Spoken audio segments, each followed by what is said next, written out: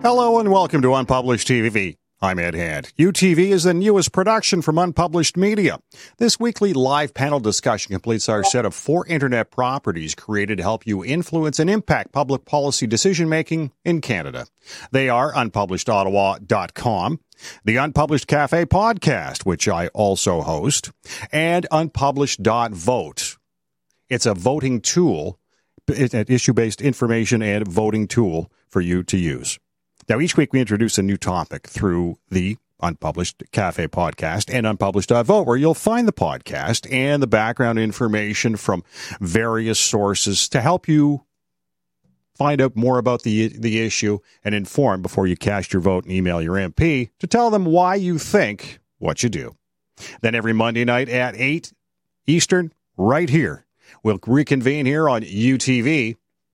And we're going to examine how the issues evolved over the last week or so. Our audience has reacted to the poll question, and we'll want your input as well. You can send us questions on this show right now on Facebook Live or on YouTube. Now, answers are few and far between for school boards getting ready to welcome students back in September. The Ontario government has said it would announce more details coming up this week. But at this point, we still don't have anything. We have 72 boards in Ontario that they have to have their plan in place for August 4th. These school boards are preparing those plans for 3 possible scenarios: a full-time return to the classroom, virtual classes for all, or a hybrid model that combines the two. This will not be any routine return in September, as social distancing, hand washing, sanitizer, they're all going to be part of the new normal when it goes back to school. Now, working in their favor is the fact that children have been less infected by the COVID-19 pandemic compared to other age groups, and that may actually be in their favor. Many pediatric experts feel it's crucial for young people to get back to school, but doing it safely. And I ask you, how about you? Do you feel comfortable sending your kids back to school in September? That was our Unpublished.vote question. And 65% of our viewers said no, they don't feel comfortable about that at all. 27% said they feel fine. About 8% were unsure. So joining us tonight to talk about going back to school, Joel Westheimer is the University Research Chair in Democracy and Education at the University of Ottawa. Moritz Stiles is the NDP MPP for Davenport and the opposition education critic. Liz Stewart, the Vice President of the Canadian Teachers Federation. And Laura Gonzalez is the second Executive Vice President at the Ontario Federation of Home and School Associations. So we've got everybody covered today and tonight to talk about sending the kids back to school. But let's start with you, Laura. First off, 65% of the people who watched or listened to the podcast and made their own judgment feel they don't feel comfortable sending their kids back to school in September. You hearing that a lot with the association? And represents parents across the province. And what we have noticed is that the response may be quite different from one area to another. Mm. So in areas where I guess the situation is more contained, parents actually may feel a little bit better sending their kids to school. So we have heard actually from our members, there is a difference between Thames Valley, for example, compared to Windsor. So it does depend on where the parents are located. But we also are hearing from parents that they are concerned about the lack of socialization. So they are torn. Of course, they want their kids to be safe. They want the teachers to be safe. They want everybody to be safe. But they also need the kids back to seeing their friends and being able to socialize. Although there are still many questions about what that would look like. Especially when you may have younger kids with limited self-control in terms of keeping distancing, which might be very different from high school students. And finally, the other thing that it's also make them feel a bit like wanting to send the kids to school is a labor situation. So we do hear from parents that not every parent is able to stay at home and support learning from home or support hybrid models. And there are differences between what each parent can provide. And oftentimes, the parents who need the most, the schools would be the ones that are least able to support their kids learning at home. Joel, are you surprised 2/3? All these things. Okay, thank you, Laura. But Joel, are you surprised 2/3 are uncomfortable, totally uncomfortable with this? No, I'm not, Ed. I mean, there's a lot of uncertainty right now. Right, we don't know exactly what it's going to look like in the fall, and the boards don't know where the COVID situation is going to be.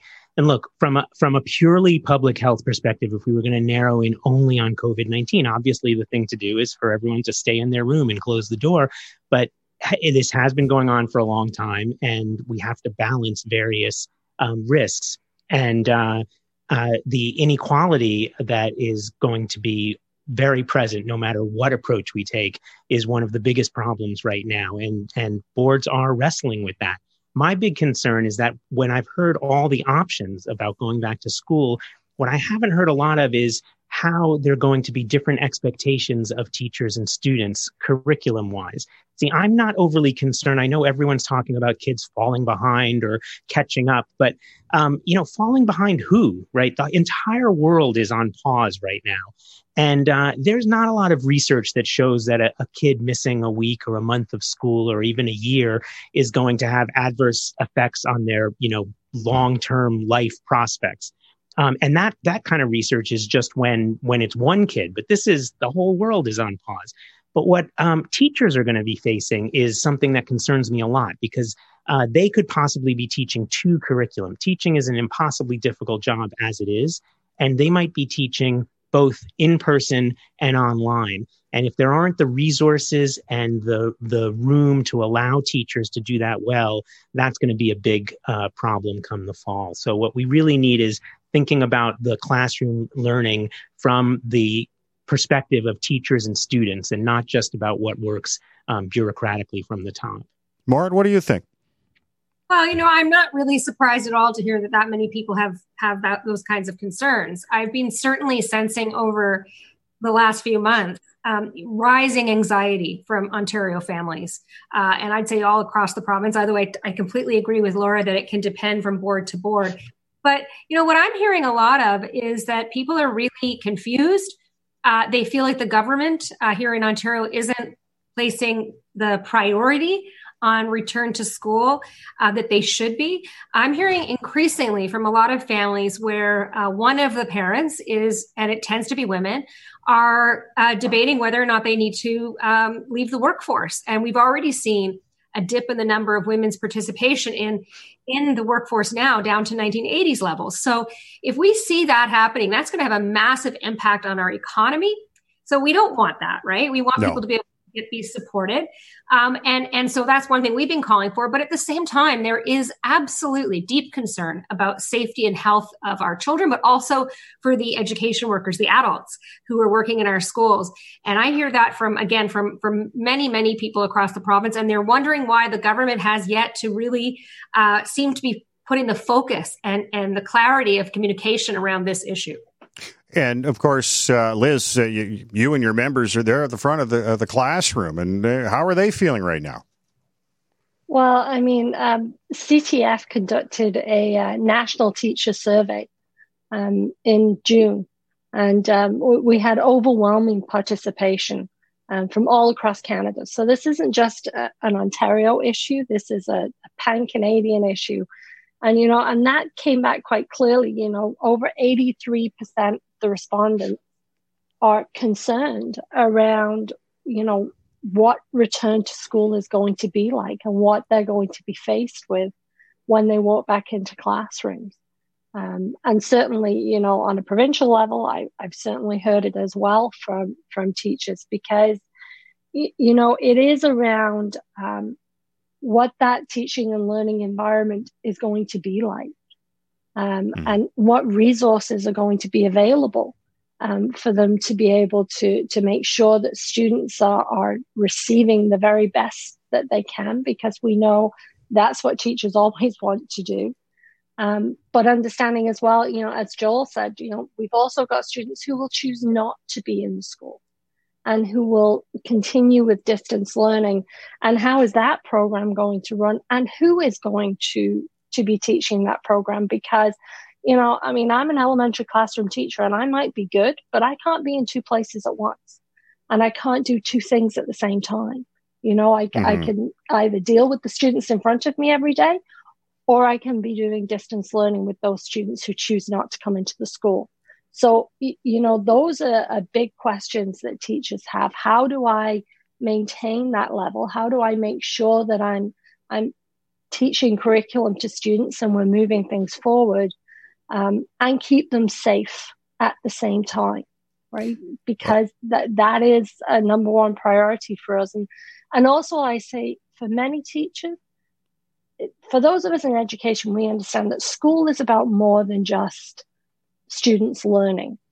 A big part of what we do every day in schools is we prepare students to learn. We prepare that ground for them, and we give them the opportunities so that they can learn moving forward. That's going to take a huge portion of our time when we get back to school, because we have students coming back into classrooms. We have adults coming back into classrooms with huge levels of anxieties. And we need to make sure that we're addressing those issues and addressing those mental health issues before we can even begin to think about curriculum. Now, Marit, interesting thing, obviously there's going to be distancing, there's spacing, all that kind of thing. There's maybe 15 students to a classroom, right? Well, classes now, you're going to need a lot more room. You're going to need a lot more teachers. You're going to need a lot more everything, Yeah, one of the things that I actually just last week, feels like about a month ago, but last week I introduced a motion in the legislature asking the government to properly consult and to meaningfully invest in education. Because one of the things that's going to happen is if we do want to try to return, hopefully this hybrid model doesn't seem to be something that most people think can work. But what we really need to get to is more smaller classes. And this coming from a government that I don't probably have to remind anybody, actually grew class sizes over the last 2 years. So we need more smaller classes, which means we're going to need more space. And we're also going to need more teachers and other educational workers. And that requires funding. And also, by the way, something else that they haven't really done well, which we've been pushing for, is a lot of what Liz is talking about, is actually listening to the people on the front line in their experience and knowledge and expertise and what they can tell us about how to best make this kind of situation work for everyone. And they really haven't done that kind of consultation either. So, but yeah, you are looking at this point, the recommendation generally seems to be smaller classes. But again, most of the boards have yet to actually come through with their plans. And now we're hearing that the minister is going to make some kind of big announcement this week before we even really know what the boards think they can accomplish. Mm-hmm. Joel, the kids have been out of school since March. Do they return in September with a bit of trepidation, or are they just anxious to get back into a routine, back with their buddies, that kind of a thing? I think most kids are going to be quite resilient in this, and the learning curve is going to be quick. But there are kids who are going to need some extra special help, and I completely agree with Marit and Liz. I'd say the three most important things that we could think about going back to school are smaller class size, and smaller class size. Like it's a no-brainer, right? I mean, we've known small class sizes are effective from all kinds of teaching and learning perspectives for decades already. That's why the wealthiest people in North America send their kids to schools that have class sizes of 12 and 13 and 14. Now, this is an opportunity, right? This is a real opportunity to do what before everyone was saying was impossible. But, that's true with so many things in this pandemic. The U.S. People called for healthcare for everyone, and they said, oh my God, we could never find $1 trillion. That's impossible. Now they're spending $3 trillion, right? Whatever was impossible before is now possible. And this is a time to focus in on things like smaller class size that allow teachers to build the one-on-one relationships with their students that we know are so effective for education. And in this case, it happens to have the side effect of being more in line with what our health experts are saying will work this September. Laura, what does the association think about smaller class sizes? Is that something the parents are more in favor of? Oh, absolutely. Absolutely. And one of the other things that Liz brought up was parents are wondering about mental health supports. And parents understand that teachers are teachers, and they wonder what extra support, if any, teachers will have to deal with these issues, because it's not just going to be about the curriculum. So parents are wondering about that too. And we have also heard the same thing that she mentioned about a teacher can be a teacher full time in the classroom or for online learning, but how can we expect them to manage both at the same time? So parents are also looking for a lot of more clarity.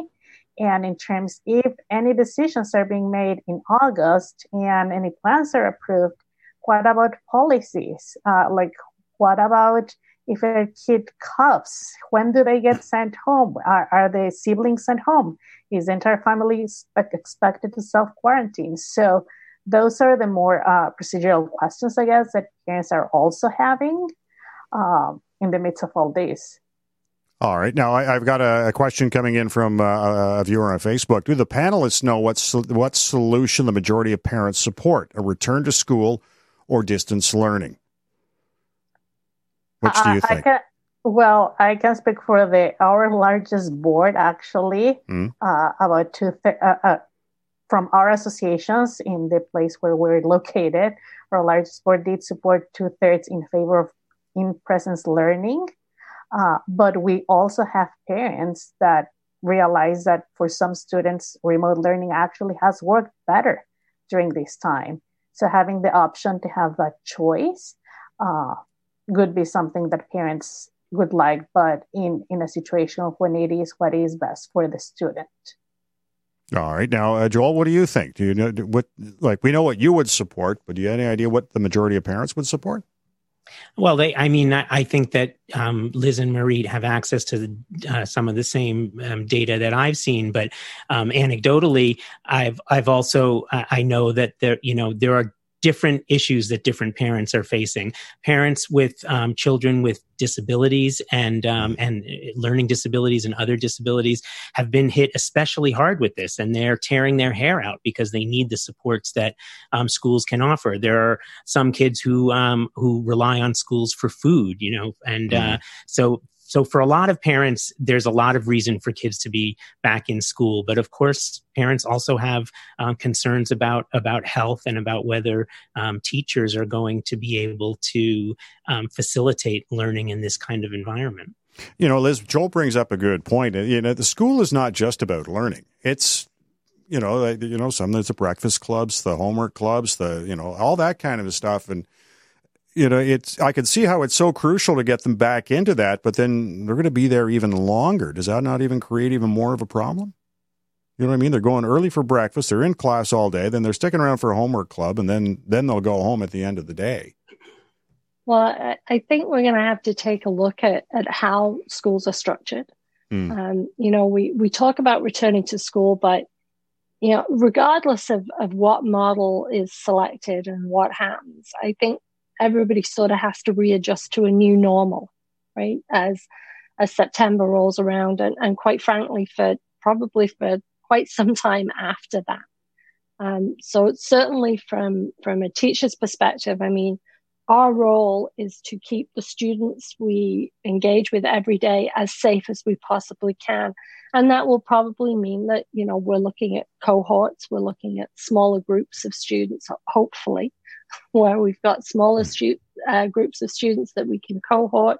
And that will probably mean that clubs, after school, extracurricular, those things will not. I cannot see how they could still occur in the same format.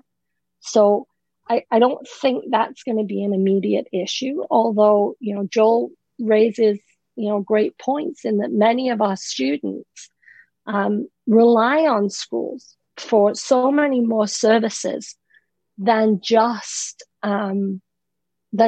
what happens during the classroom, right? They rely on schools for those safety nets, if you like, right? Like it's they really are the hub of a community many times, and and teachers are are highly aware of that, which is why, in our Pan-Canadian survey, 89%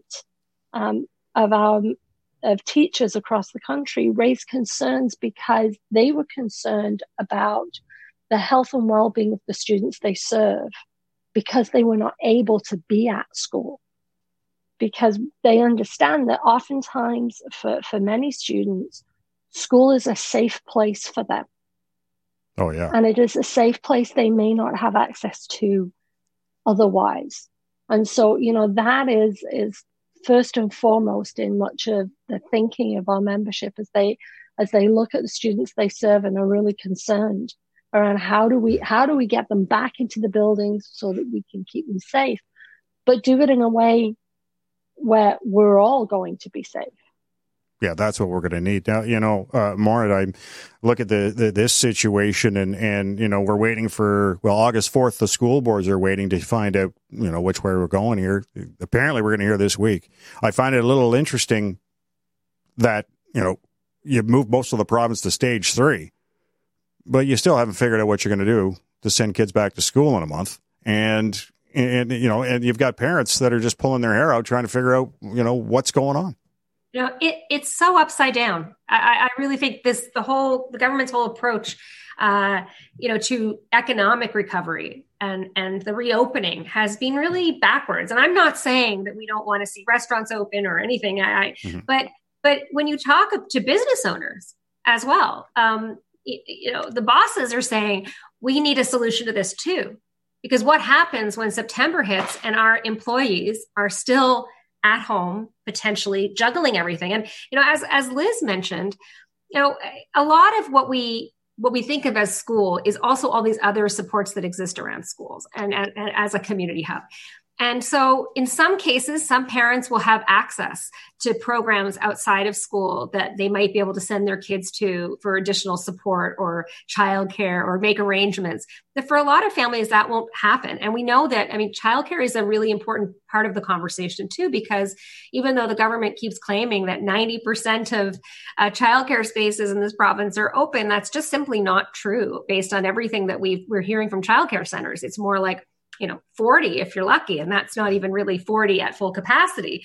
So I think we have a really upside down approach to things. And I do actually think it's also, a gendered approach, right? It's failing to really take into account the fact that women have been, in particular, but families have been carrying a lot of extra burden throughout this. And at some point when businesses are up and running and everything is reopening, they're going to be expected to be back at work, and there won't be the same, and hopefully we can maintain some of the same supports. That's the other issue. Will we continue to have paid? Joel, when we just sort of following up on what Marit's saying, the situation I see with, going back to school, getting these kids ready for that, in the back there, the parents are, they're the ones, your kids are always, looking to you for leadership, right? But if you're the one who's kind of on the fence about something, are they going to feel that as well? Yeah, they're going to feel the uncertainty as well. The pandemic is like an X-ray, right? It reveals the faults in our society, and I think Marit is right to point out the gendered relations of what's going on, and it reveals the inequalities and the problems that we have as a society. But it also reveals some really good things. I remember at the beginning of the pandemic, there were tweets like, I'm sure all of you guys remember this. There were tweets like, "Day 2 of homeschooling, we should double our teachers' salaries," right? Yeah.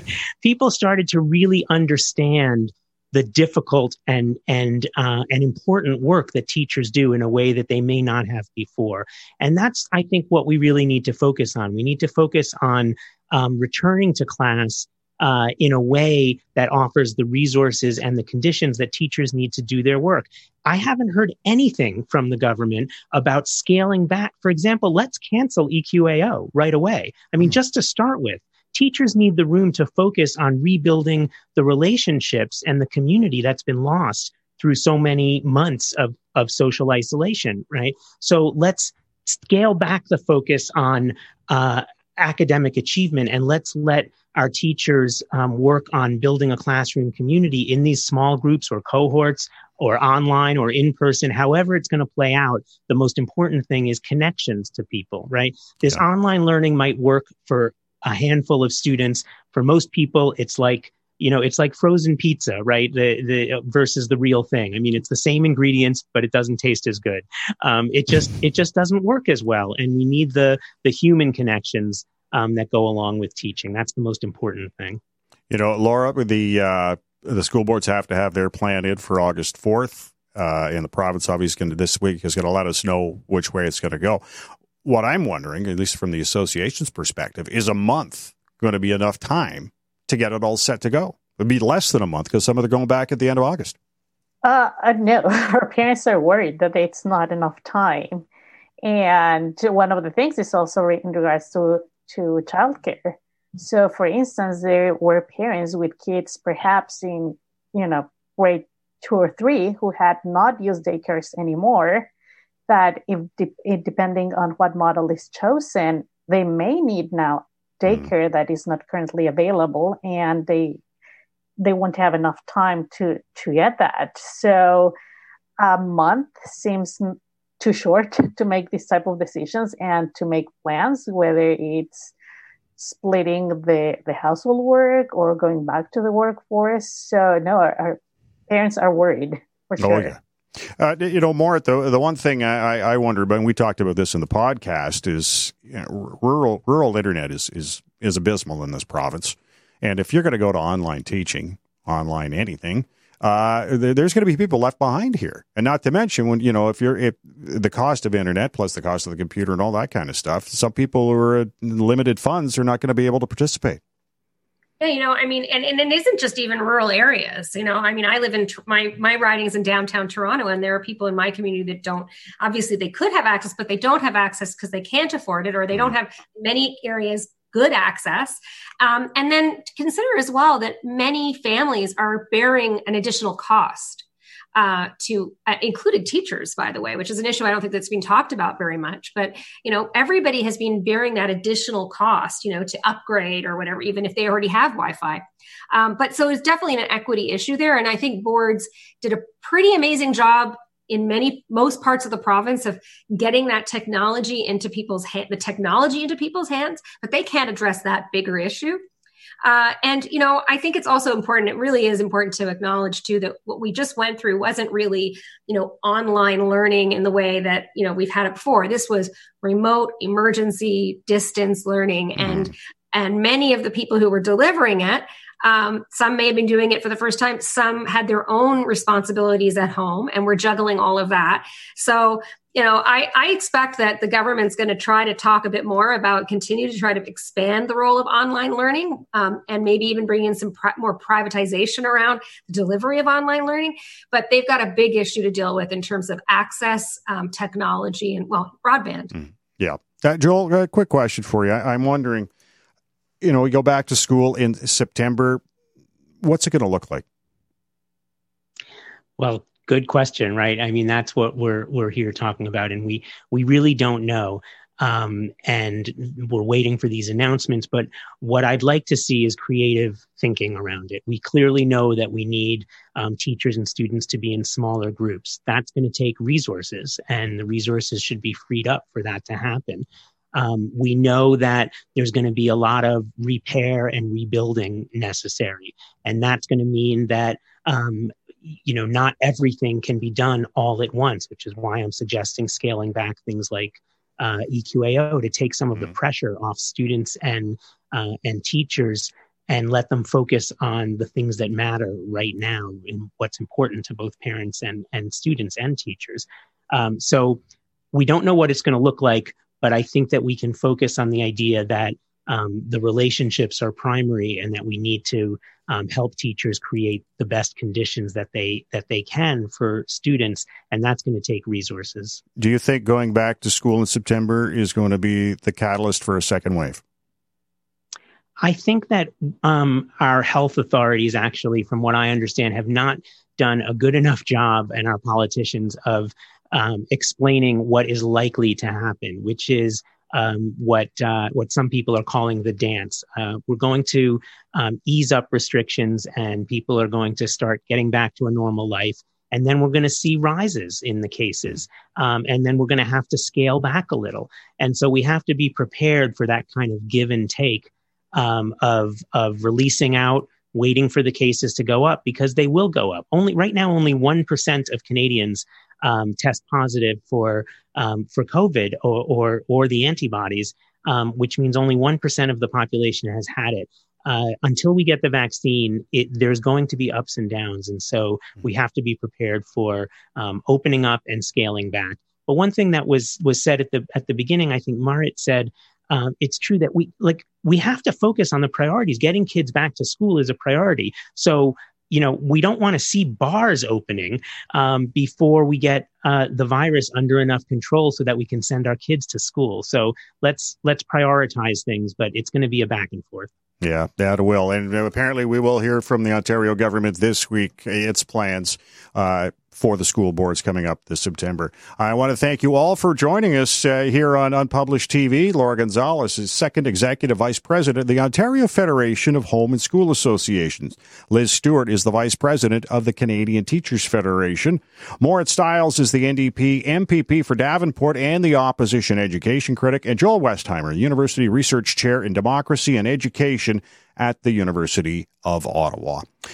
Well, UTV will be taking a break for next Monday, August 3rd. We will return on August 10th, and we'll have another episode of Unpublished TV. Thanks for watching.